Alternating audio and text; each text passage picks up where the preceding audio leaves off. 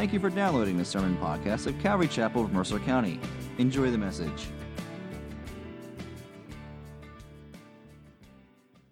All right, so last week we were not here.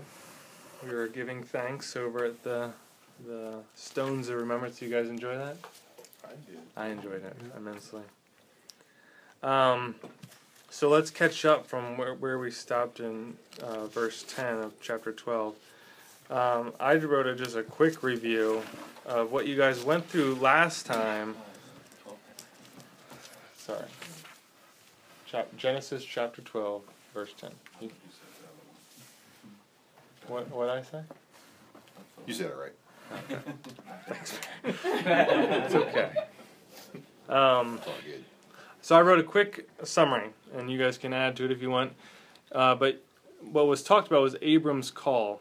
He is polytheist from the city of Ur, and he went from that to receiving invitation to become a source of great blessing for the rest of humanity.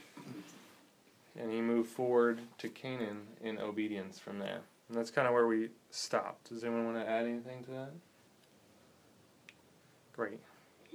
So let's pick up in verse 10. I'll read to 16, and then we'll discuss from there. Now there was famine in the land, so Abram went down to Egypt to sojourn there, for the famine was severe in the land.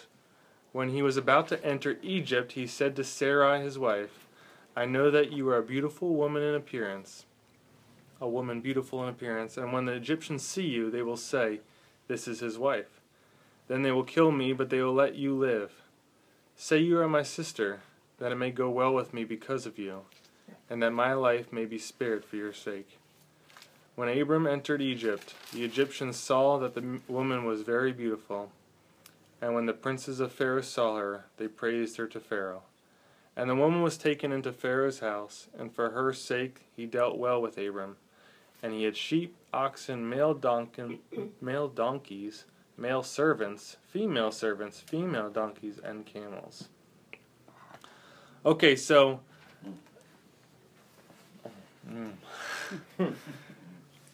That's pretty straightforward. Yeah. Yeah, Probably. So Abram ends up, he gets gets this call to come to this land that is going to be promised to his descendants. And so, as he's there, though, they're in the land, they experience famine or a lack of food, and so Abram brings his family down south from where they are to Egypt. And he brings them south, I assume, because the Nile River and the delta there would be much more consistent with food than where they're at. Makes sense. So let's get the big question off the table first. Was he appropriate to go down there for this reason? Alright? Was he right? Was he in the right to go down and find food because he's the provider of his family? Or did he show a lack of faith by not staying put and waiting for the providence of the Lord? What do you guys think? I think I'm right with him that I would do the same thing because, got to take care of yourself first, as in instead of trusting God for those things, you have to take care of it yourself first. Well, and Abram wasn't just him and Sarai either. It was 300 other people with him, I think. Is that at that time? I think so. I thought it said up above that he had many servants. And Not sure the amount, but I agree with you that he did have more. Why did he lie? Well, they didn't get to that yet. No, we're just talking about when he. So. Was he being disobedient to God? Okay. Was he being disobedient to God Or to lack go of to faith. Egypt in the first? He's lying about his wife. That's the second question. Okay, so maybe a follow-up question would be: was his actions there in Egypt just wrong, and really being there is fine? But the primary, or the question we're talking about right now, he was called to Canaan. He wasn't called to Egypt. Right? And the Lord promises that He'll provide every need that we have. he took things in his own hands, is what I'm trying to say. And that's what we basically do. That's what we do or what we should do. No, that's what we do. What should we do? That's We good. say- we Well, I don't know should about his actions trust. right there. I know in the future, Yeah. he will send Joseph ahead to bring the people into Egypt. Who? God. Or, God or will. Abraham? You God thought will. that You did it for you. Not Abraham. God will send Joseph ahead through extreme circumstances and provide That's right. salvation for his people Mm-hmm. through Egypt, whether or not. Yeah, but he really has a Appropriate choice here. in that circumstance. Right. So here's a but there's a nuance to your question. God didn't tell him specifically not to go, and he disobeyed. That's true. So, and I think the land, well, eventually the land grant is to the Wadi of Egypt. So technically, he could have just decided to see the perimeter of the territory. He's in Pharaoh's house. Yeah, he wasn't in Pharaoh's house. Okay, well, you went a little too far. He's just finding the borders. No, I'm just being. Yeah. I mean, my thing is on that particular thing. I don't know. Obviously, it was a long journey, right?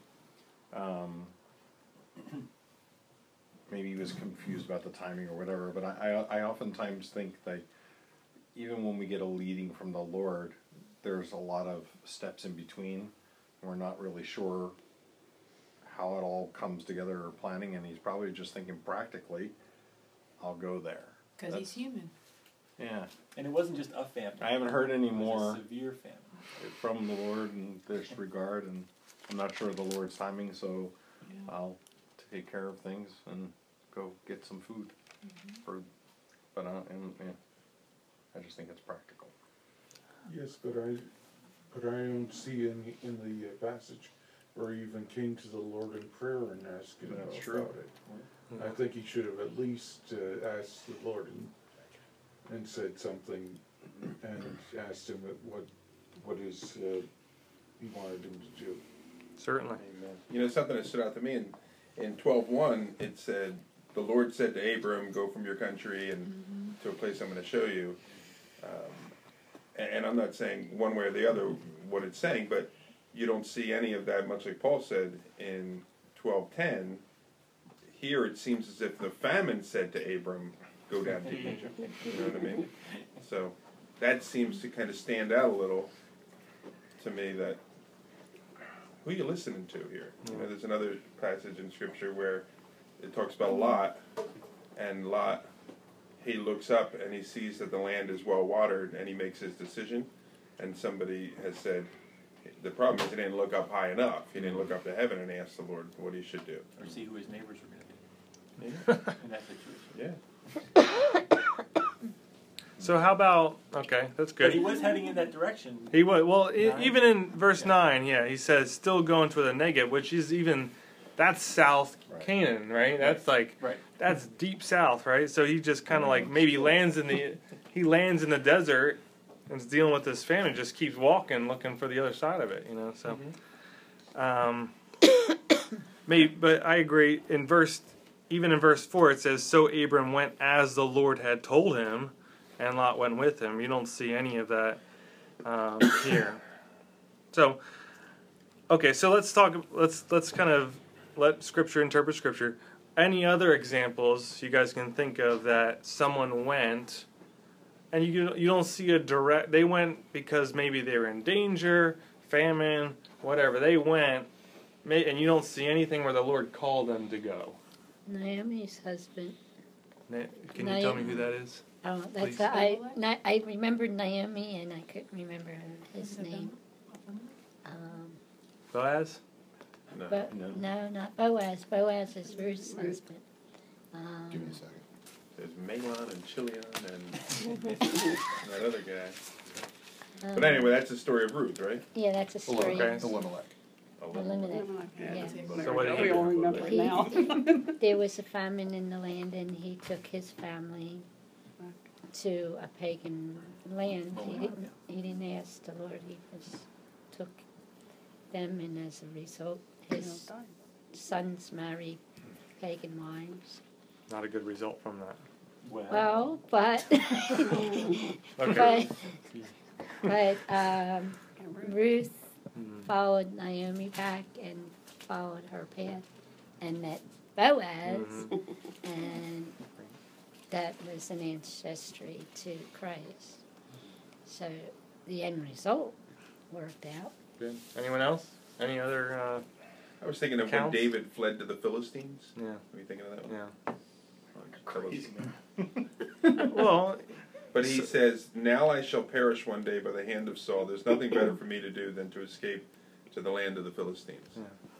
So you can make, if you're gonna go that hard, he was being unfaithful for staying route. And talking about Abram, then you could say the same for David was unfaithful to stay there and not wait for the Lord to put a force field around him and protect him from Saul. Which I don't know if that's a wise direction to go. So I searched every account where Abraham or Abram is mentioned in Scripture, looking for somewhere to say he was in the wrong for going, and I couldn't find it. And so, in circumstances where it doesn't necessarily say for or against, and you have to figure out the kind of ethical implications on your own, I think another secondary way to interpret it is how would the first readers or the people that be reading this narration first, how would they see it? And that would be the Israelites following Moses. So what do you guys think how would they interpret this account? What would they see in this kind of Abraham going during the famine and having to deal with all this? Well, they were struggling to trust, and they maybe would look at him and say, well, he didn't exactly trust all the time. As Paul mentioned, he didn't pray, or it doesn't show that he prayed to ask the Lord what his plans would be for him to do. Yeah, I would go along with that and add to that. I think if the Israelites that are struggling themselves following the time of Moses, continually making bad decisions, would really find the Lord's sovereignty and grace that he's going to keep his promise even if they don't. You know what I mean? Mm-hmm. Like, in spite of poor moral choices from Abram to go down there, maybe yes or no, it was right to go down there, but he certainly didn't make good decisions when he was there, right? God kept his promise to Abram that he would continue to get him into the land that he told him he would, and that line would come through him that would bless the nations. And so, we don't keep our promises, but the Lord surely does, and I think that's super helpful for me because, when you think about some of the promises that he gives us, especially in the New Testament, like 1 Corinthians 10:13, that he will not tempt us beyond what we can handle. Like, if we don't know those things, we can kind of feel like we're getting tossed around, and it's not really, it's beyond us, right? But it's really never beyond us because we have him and he promises that. And so I guess I got going in this kind of idea of his promises and knowing his promises, that I end up starting to look about the Word of God. This is our avenue for knowing much of that stuff. Right? That through God-breathed Scripture, that we can know his character and really the foundation of who he is. And all that is kind of disclosed to us by the Spirit. And the Spirit teaches us these things. And so I got super excited about this book. And that it's so freely available to us. And so I was like, yes, Lord, I'm thankful that we live in a country that you can have this book and freely open it up anywhere, and you might get some like odd looks, but no one's gonna take it and burn it in front of you and put you in jail. Yeah, certainly. But this time in history, like there was a time in history where you had to go to church, right, and you had to listen to the person interpret the scripture for you. Like, you spoke English, but the book was in Latin, right? And so you had to listen to what they said, and they could tell you whatever they wanted about it. And that's crazy that we are freely given, all the resources on Blue Letter Bible and all this stuff that if you wanted to, you could go learn Hebrew and Greek and learn the original language and study it for yourself. And so I think that's an opportunity that can't be wasted. I got super excited about this. So study, be a disciple, and take hold of that privilege that we have. Like, think about how this got to us. This is blood soaked. This did not come free. Not only from Christ, but certainly from martyrs that were willing to be killed to put this in a language that everyone could understand. So, super thankful. Got to know His promises, because He's never going to back out on them. So we got to hold fast to them. All right. So moving on. Famines will come, don't they? I think we talked about this on Sunday, didn't we? You talked about storms, though. Similar, right? Lack of storms, I guess, in this case. Yeah. So we were reminded on Sunday, talking about storms, that it's not if they'll come, right? It's when they'll come. Everyone experiences trial. Part of human life is trial. It's biblical. It's experiential. That all of human life will experience trial. I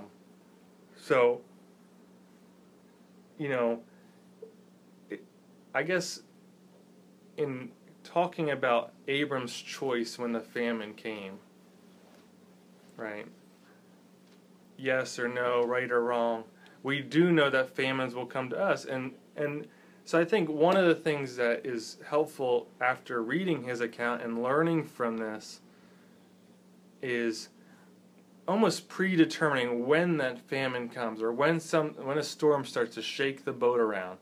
Like our foundation's getting, like half of the house is falling over because we're kind of set up on this sandy foundation. When it's happening, you can actually predetermine like what your reaction is going to be. And so certainly we would hope that Abram in that time would know, okay, the Lord, I know that He is with me. I can ask Him what He wants me to do. I can pray to Him. I can hear His voice, and He can direct me. If He leads me to Egypt, then I know it's going to be blessed by His presence, right? Versus kind of like, oh, it's getting scary. It's getting, the storm's picking up. I'm going to just head off and get into safe ground, when maybe that's not what we were called to do, So, just tomorrow, something's going to happen that shakes your boat even a little bit. Thank you. It's going to. This guy. Tomorrow. Great. Almost daily, something happens that kind of like rocks us in a little bit of a funny way that we weren't prepared for. So go to Him. Take what Abram and learn from it, and just go to Him right away. And Lord, what do you want to do with it? It's a really silly story, but we got invited to like 3 places for Thanksgiving, and I was struggling so much to decide where to go. And so my dad wanted me to go to my aunt, like his sisters, because I'm never with their side of the family. And so he was like, they're family too. I'm like, yeah, I know, but I really started to feel like maybe I should. And I was just trying to please my dad. I know it. I was just trying to like make him happy, That's not wrong in and of itself, but I think the motive I had was wrong. But I was struggling with that, and my sister wanted me to come, and then we were deciding maybe we should just have it at home and just our family. And I got alone in my room, and I just started writing, writing out a prayer to the Lord that He would show me, and He did, and it was great. And Thanksgiving was a huge blessing, and I'm so thankful I did it because I had peace the whole time that if my dad gets upset at me because I didn't go to sisters, if my wife gets upset at me because we're driving 3 hours, whatever the case is, I have peace that no, the Lord directed us here. I felt that leading, and we're gonna go. And so, I encourage you. If you don't do that when it gets shaky and kind of decisions need to be made in a hurry, take the time to find Him and seek Him because He'll be found. So, all right. So, let's not talk about that. So, what do you guys think Abram's plan would be? It said he was going to sojourn, right? What's sojourn mean? Anyone know? Moving along. What's that? Moving along. Yeah, like temporary, right? Yeah. So, what do you think his? You guys see that he kind of told his wife to pretend, or say that you're my sister. What do you think his exit plan was if he was just traveling through temporarily? I have no idea. Is he going to go into Pharaoh's house and say, I'm going to take my sister back now? I don't think he thought that far ahead.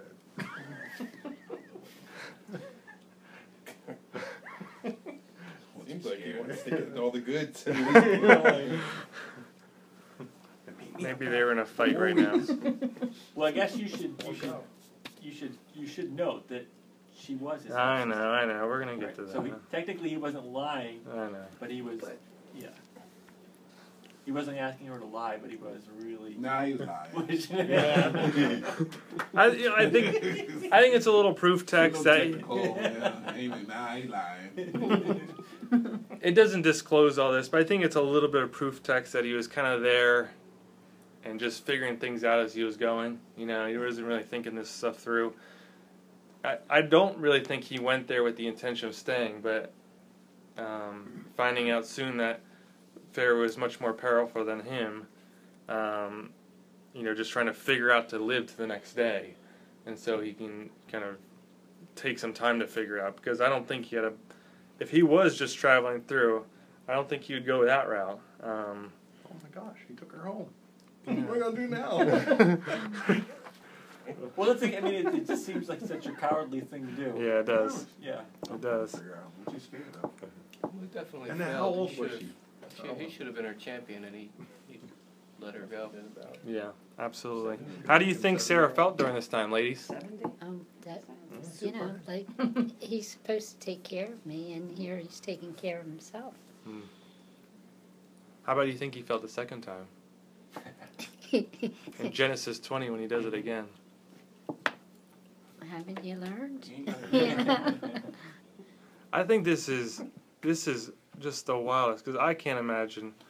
I asked my wife, how do you think she felt? She's like, don't talk to me. Although it's we didn't get to those verses yet. I guess I can't say it. Never mind. Go ahead. That's excellent. But she was submissive. Submissive. That's a surprising thing to me, because I know I have a challenge with that. When you don't agree, you gotta submit. I have a question though. Should she have been? Yes, she should, because she's trusting God. But let's say the husband wanted, let's view pornography together. Oh. Well, should the wife submit to that? no, not that. Because it's sin. Right. So should she submit to this? I would think. I don't know what the relationship was like with Pharaoh or whatever.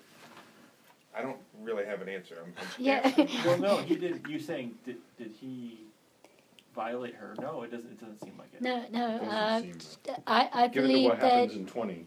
I believe that Sarah was trusting God by submitting to Abram. All right, she trusted that if Pharaoh would take her into his house, that God would prevent him from hurting her. Mhm. But when you say today, the modern scenario would be even, like watch pornography with me.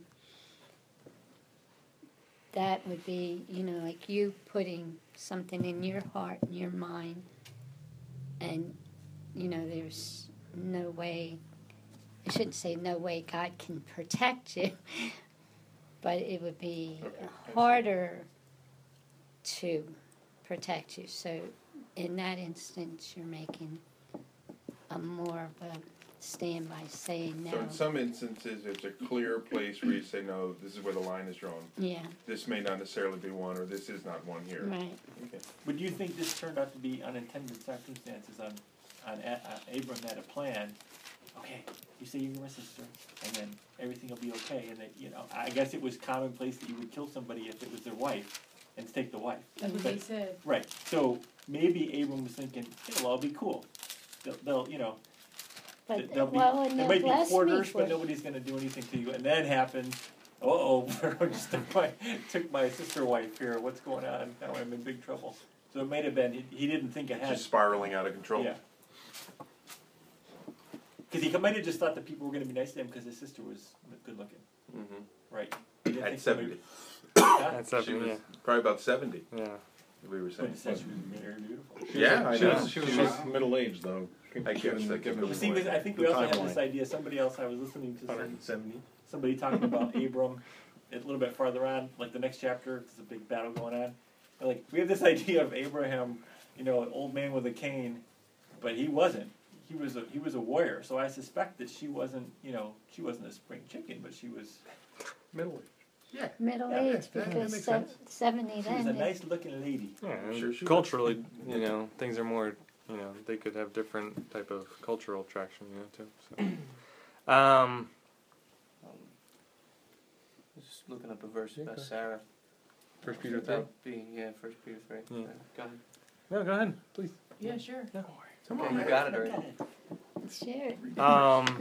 1 Peter 3 does commentate on Sarah about the, or not about this specifically, but about her whole life. And it says, it's talking about husbands and wives, and it says, "For this is how holy women who hoped in God used to adorn themselves, by submitting to their own husbands, as Sarah obeyed Abraham, calling him Lord. And you are her children, if you do good and do not fear anything that is frightening."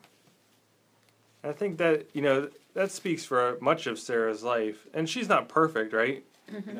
She laughs at God She when, had her own plan there. and the whole Hagar incident, right? Like there's a bunch of stuff, but in commenting on wives and how they're to adorn themselves, speaking of like the beauty of the submission that she had towards Abraham, and that if you kind of walk in her ways and walk in those ways, you do good, and you create this fearlessness because the Lord's going to protect you in those things, right? Mm-hmm. Like even when your husband doesn't, the Lord does. Unfortunately, I've had circumstances where I did not think first about Carrie, but the Lord did, and I'm so thankful. But I think that that's one of these like trials or circumstances that we really look at and we're like, that is ugly, messy stuff, but it produces such goodness. It out of that, like that fire is like the most beautiful metals, right? And so it's really hard to say yes or no, like, is this what's best, because it's going to happen again in her life, and she's going to know that the Lord protects her, and she can kind of submit herself to Abraham, knowing that, and be secure in that. Anything else on Miss Sarah? Did you get your question answered? Hey. What was the question? I forget. Did Abraham sin? Oh, did Abraham? You lied. Did he lie? Yes, he lied. Well, he lied. Half truth is not the truth. Right? Ain't no half. You lie, you lie. Well, I agree. A half truth is not a truth, right? It's a full lie. But Sarah is the half sister of Abraham from his father, but from a different mother. And so you see that played out in, I think, Genesis 20, when it happens the second time, that he explains to the king of, I think, Philistia, right? Philistia? Abimelech, right? Yeah. Abimelech, I think. You know, they're called... He figures that out. Let's turn there. Verse, chapter 20.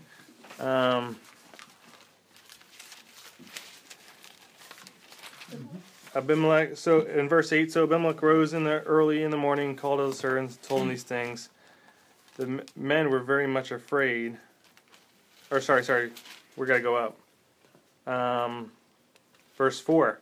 Now Abimelech had not approached her, so he said, Lord, will you kill an innocent people? Did he not himself say that she is my sister? And she herself said, he is my brother. In the integrity of my heart and the innocence of my hands, I have done this.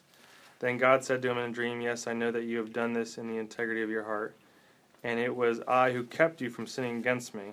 Therefore I did not let you touch her. Did I miss that? Just right in the beginning it says. Right in the beginning? 2. Abraham. Oh, yeah, there it is. And Abraham said of Sarah, his wife, she is my sister. I thought it said it Verse somewhere. 11, I think. Man, all over the That place. area. Verse 12? Because Yeah, of verse God's 12. word appears to us. Here we go.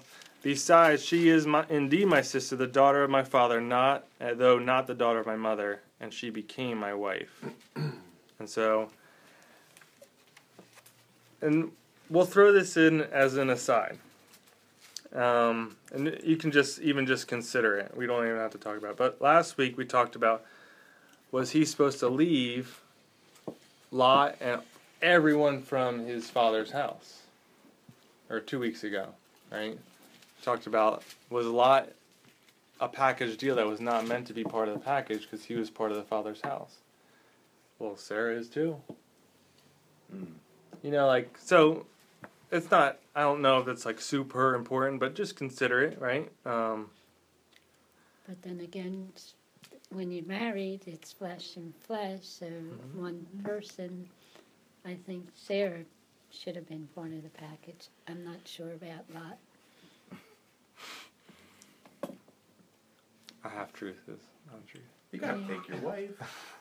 She's part of the house. I agree. I'm just.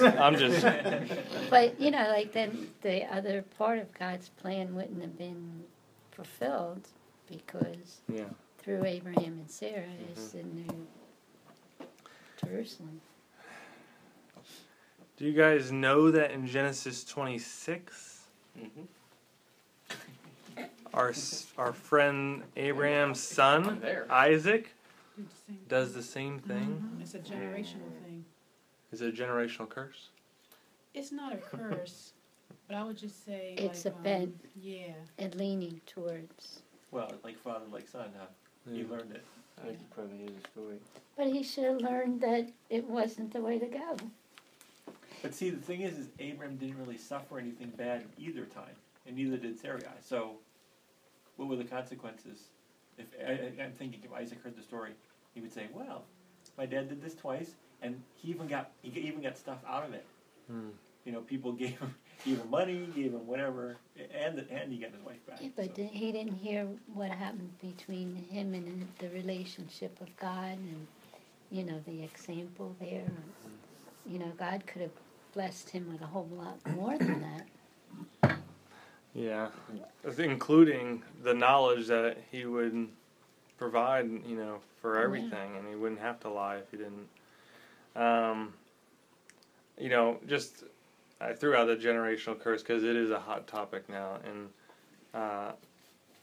I don't think that it's a he doesn't have the demon of lying about your half sister, right? Or because my father was an apple. Because my father was an alcoholic, I have to be an alcoholic. I think we are all heartsick right from the get-go, and we need a transformation that can only occur at the heart level. And so, and when we walk outside of that, we immediately go back to that selfishness that I gotta look out for me. And so I think he's doing what a guy that is not walking with the Lord in that moment is going to do, and that's protect himself. And I didn't even think about what Mark said, but it's not a really good risk reward program or choice consequence program going on, because he's seeing his dad be blessed, in his life, and from a material standpoint mostly, but just Sarah's still with him. They're still got lots of wealth, and he's done this twice, so it'll get me out of this circumstance. But again, it comes to a cowardice issue. It does. Absolutely it does. There's something that stood out to me in chapter 20 when he's explaining to Abimelech. It says in verse 13, "And when God caused me to wander from my father's house, I said to her, 'This is the kindness you must do to me at every place to which we come. Say of me, he is my brother.'" Mm-hmm. So that was like the start of his walk with the Lord. And we don't know a lot at the start of our walk with the Lord. And he keeps going back to sort of the default thinking of scheming and figuring things out and coming up with his own solutions. And that's not good. You know what I mean? We need to grow and we need to develop, and it doesn't seem like he is. Or if he just not in that area, perhaps.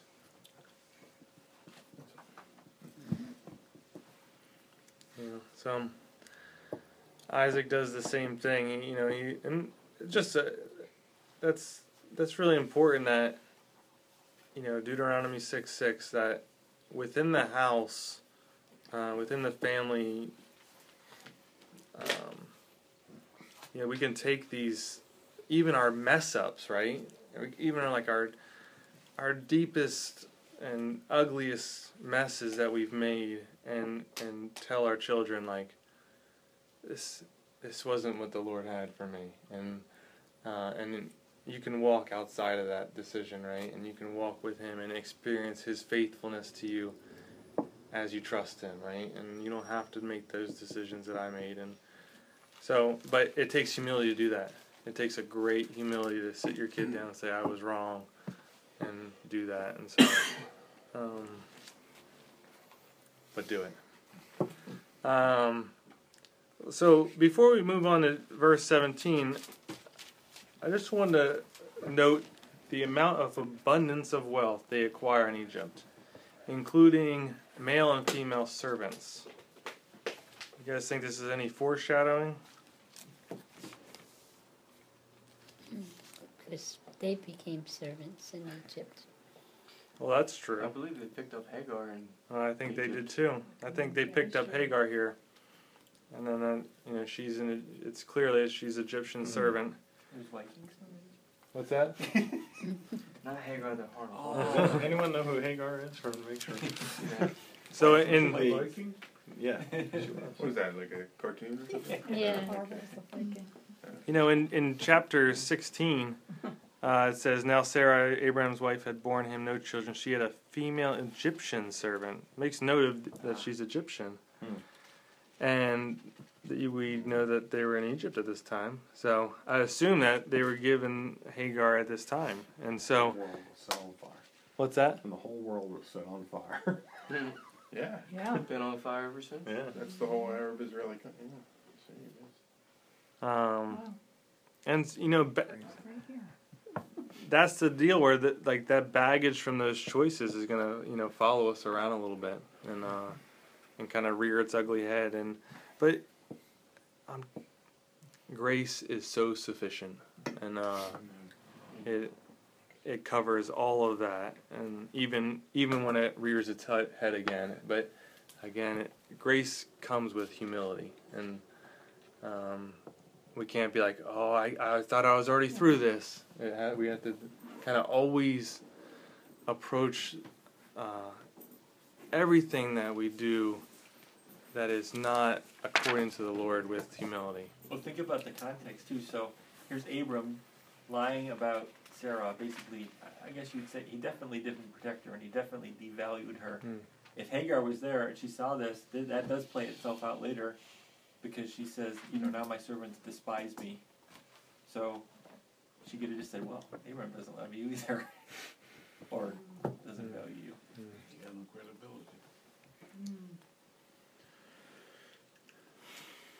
Any other thoughts on that first part? Well, I was going to say that God provided for Hagar and her son, even though it He was the wasn't nation. his plan and he knew it was going to happen, but he still, like you were saying about the grace and the mercy and the love, and he knew what was going to come on down from this, but he's still showing the grace and the mercy. Well, I think very clearly in Scripture, all the way up to, I think of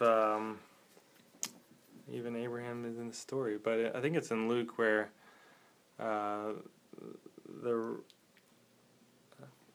maybe it's I figure it's a rich man, or I know a poor man's in it, but Lazarus. is it? Where they're, Lazarus is they're rich man. they're in. He says sees Yeah. him in heaven, and Abraham's supposed to be he says, "Let me come up to Father Abraham," and then it's like, "No, you had your play out in the world," and like he's always concerned with the meek and the humble, and he's concerned with those that the widow and the orphan. He's always concerned. So in Hagar's circumstance, she's just a servant doing what she's told, and she's told to go into Abram and bear a son, and she's cursed because it wasn't the Lord's plan, but the Lord takes care of her in the end, and she's just And her son, following, right? And how can we see these and not see like the Lord's just unending grace and love for like the meekest of them all, so I think the thing for me is how amazing it is, like the infiniteness of it.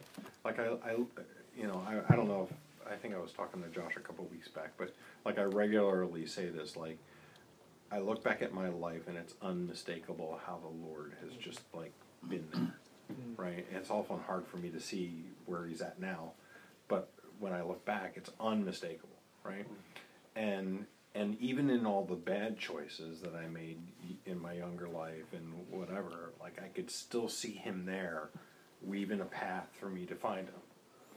And I think to myself, like, how he can do that for me, and then for everyone else in this room, and and then you just think to yourself, like, how can he take all those wrong things and cross paths, and it just blows you away, right? That he can do that and still keep his plan in effect. So Yeah. I mean, we were almost roommates in college. You were. You just started your walk with the Lord. I'm Joe Heathen guy. Just like I knew Robin, I knew Jen, I knew like that whole crew, and they're starting their walks with the Lord, and I'm just like Joe Party guy. And who would have thought 25 years later we'd meet up at church? Yeah. But like same vibe. Like never would I've ever thought like, yeah, I'm going to church and I'm looking forward to it. Yeah. That's just excited about even it. 10 years ago that would have been unheard of. Baron, unfortunately, that's the Spirit, not you. So. Right. Oh, absolutely. Praise God. One thing that stands out to me is the beginning of the chapter. Abram obeys this call to faith, and the Bible puts that forward as here's this, and they call him the father of faith. And Hebrews 11, the whole hall of faith there, that's the event which points to here's this great man of faith. And then this great man of faith, it seems to me, well, I think it's clear, relies on his flesh to try, and he stumbles and he makes mistakes or whatever. And that's that's our journey. You know what I mean? Like, we all have our high points, and we stand out and things are great, and then we rely on our flesh and we make mistakes or whatever, but we just keep on going, you know, and just keep plugging along until we come to the end of that journey. So that's kind of encouraging to me. There's also a lesson in there of, all right, you made a great stand of faith last week or last year or 5 years ago. Don't start depending on your flesh now, because it ain't going to do you any good. Well, then you even look back and you say, well, that stand of faith wasn't even me. Yeah. You know, if you really, look back at it. Mm-hmm. So, having begun in the Spirit, you're going to be made perfect. Different context, but you get the idea. All right, moving on to verse 17 here. We're still in chapter 12, verse 17. We're going to go to 13:1. But the Lord afflicted Pharaoh and his house with great plagues because of Sarai, Abram's wife. So Pharaoh called Abram and said, "What is this you have done to me? Why did you not tell me that she was your wife? Why did you say, 'She is my sister,' so that I took her for my wife? So then, here is your wife, take her and go." And Pharaoh gave men orders concerning him, and they sent him away with his wife and all that he had. So Abram went up from Egypt, he and his wife and all that he had, and Lot with him into the Negeb. Now why? Well, real quick, you see that the intention of Sarah was to be the wife of Pharaoh, so to join his wives, so to speak. So, Well, that wasn't her intention. no, that wasn't her intention, but that was his intention. That was Pharaoh's intention, right? So, eventually, it doesn't seem like they had a relationship at all, but eventually that's where it would go. But why would the Lord punish Pharaoh with plagues who had, like Abimelech, had been unfairly lied to about the circumstances? Seems unfair. Just to make sure that, he didn't cross any lines. Because God wanted to preserve that lineage, that seed. And he wanted him to know he meant business with that. I know So it how kind of come- seems severe. But that's the sovereignty of God playing out. Yeah. So I think that's good. Why? Well, he had to get Pharaoh's attention somehow. yeah. What's that? He had to get Pharaoh's attention somehow. So, all of a sudden, plagues start hitting your house, and you say, Yeah. what just started? What did I just do? How come that didn't work a couple years later? Huh? When Moses was there and plagues started eating the house. See, hardened Pharaoh's heart. Well, no, these are different circumstances. Okay. And there was a different purpose there too, right? Yeah.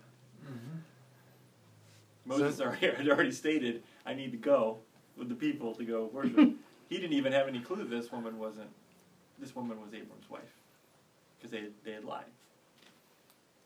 Right. Yeah. So it's a attention getter. Attention getter. And I think it even goes below. I think it even goes beyond that too. That here you have another example of God. Somebody's messing with his kids, right? His people, and Pharaoh wasn't a Christian or even anywhere close to being a believer of anything, probably. Yeah. And God was saying, "Hands off." That's right. And that's how it goes too. If anybody messes with any of us, So. Well, you said it doesn't seem fair. Pharaoh didn't know, but the consequences of our actions affect innocent people as well. It's true. So, but Abimelech, he kind of, God comes to him in a dream, and he gets the dream. How come Pharaoh doesn't get the dream? Abimelech doesn't get plagues. God knows our hearts, so It won't work. Yeah. He knows what will work. Maybe it was just softening the kingdom up for the future. Check this out. I think here. Yeah, I think there is a ton of foreshadowing to what's to come. And You could imagine it probably was recorded. If he was Pharaoh, it was probably written down. these things that happened, you wonder if the other Pharaoh read, oh yeah, there was this God guy, he had some people, and we didn't treat him very well, and something happened. You know, Joseph ended up in Egypt, or no, he ended up in Egypt because of his silly brothers, but the brothers ended up going to Egypt. Why? Because of the famine. Famine. You know, now we're seeing like the plagues on Pharaoh's house, because they're mishandling the children of the Lord, and so I think there's a ton of like kind of future dealings that they'll see again. I'm sure there's more that smarter people have figured out. You said earlier, why did God give Abimelech a dream and not Pharaoh? You know, I was thinking of in Hebrews where they talk about how God spoke in many ways, diverse ways, many ways, that kind of idea. So I don't think it's like, I just think God is speaking, and this is how he's going to speak. You know, I'm going to give you a dream, I'm going to give you some plagues to make you try and figure out what's going on, and somebody else a voice from heaven or whatever.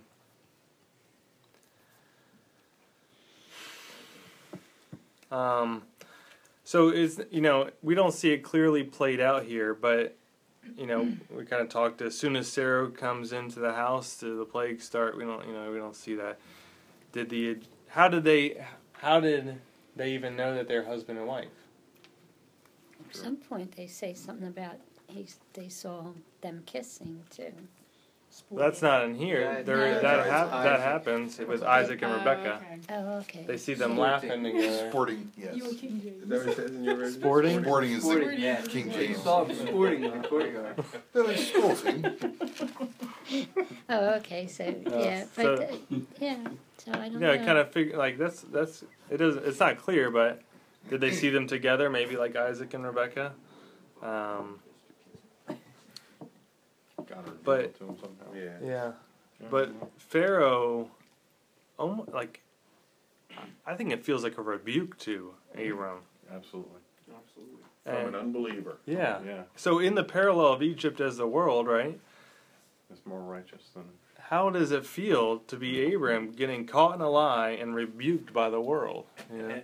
And in the fact that the Pharaoh, right, as powerful as he is, goes, I don't want to be with another man's wife. Maybe it's just a place. Well, no, but the thing is, it seems like it was the custom. If it was your wife, they would have just killed you and taken her. Yeah. Right. That would have been Right. okay. Yeah. That But would have I been think okay. the fear of the Lord got on him, and that's Yeah. why he did Maybe, what he did. yeah. Maybe. Because that put the fire under him. I wonder if that is the custom of the Egyptians, or if Abram believed that was their custom, having no idea, but The Bible commentary I was reading says he became obsessed with the fact that they were out to kill him for his wife. I was like, I don't know where you got that, other than he repeats the same Yeah, thing right. twice. Yeah. she was a pretty lady. Must have been. Sounds like it. She had it going on. Or he had And she some was old. issues. Confidence and security. The head keeper, huh? So that's what was going on. So, do we have time to go on? No. I don't think so. That's sad. But that was meaty. That's good. Good stuff. Any other thoughts on Abram and Sarah in Egypt and coming out? All right, let's pray. Father, Lord, so thankful that you give us the Spirit to help teach us these things.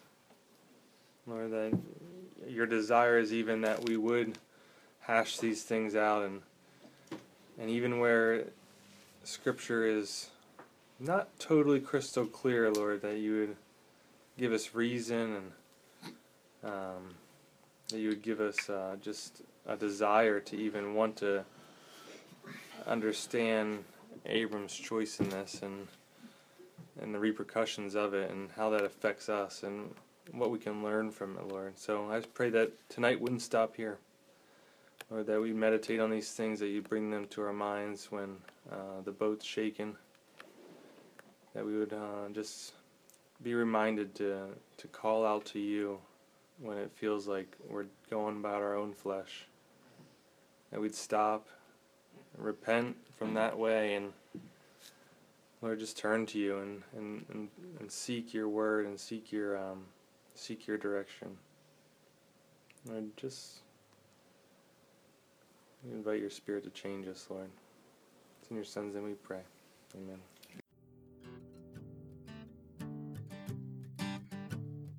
Thanks again for listening to the sermon podcast of Calvary Chapel of Mercer County. If you would like more information about the church, its ministries, its worship services, or its small groups, please visit ccmercer.com or download the church app to your phone.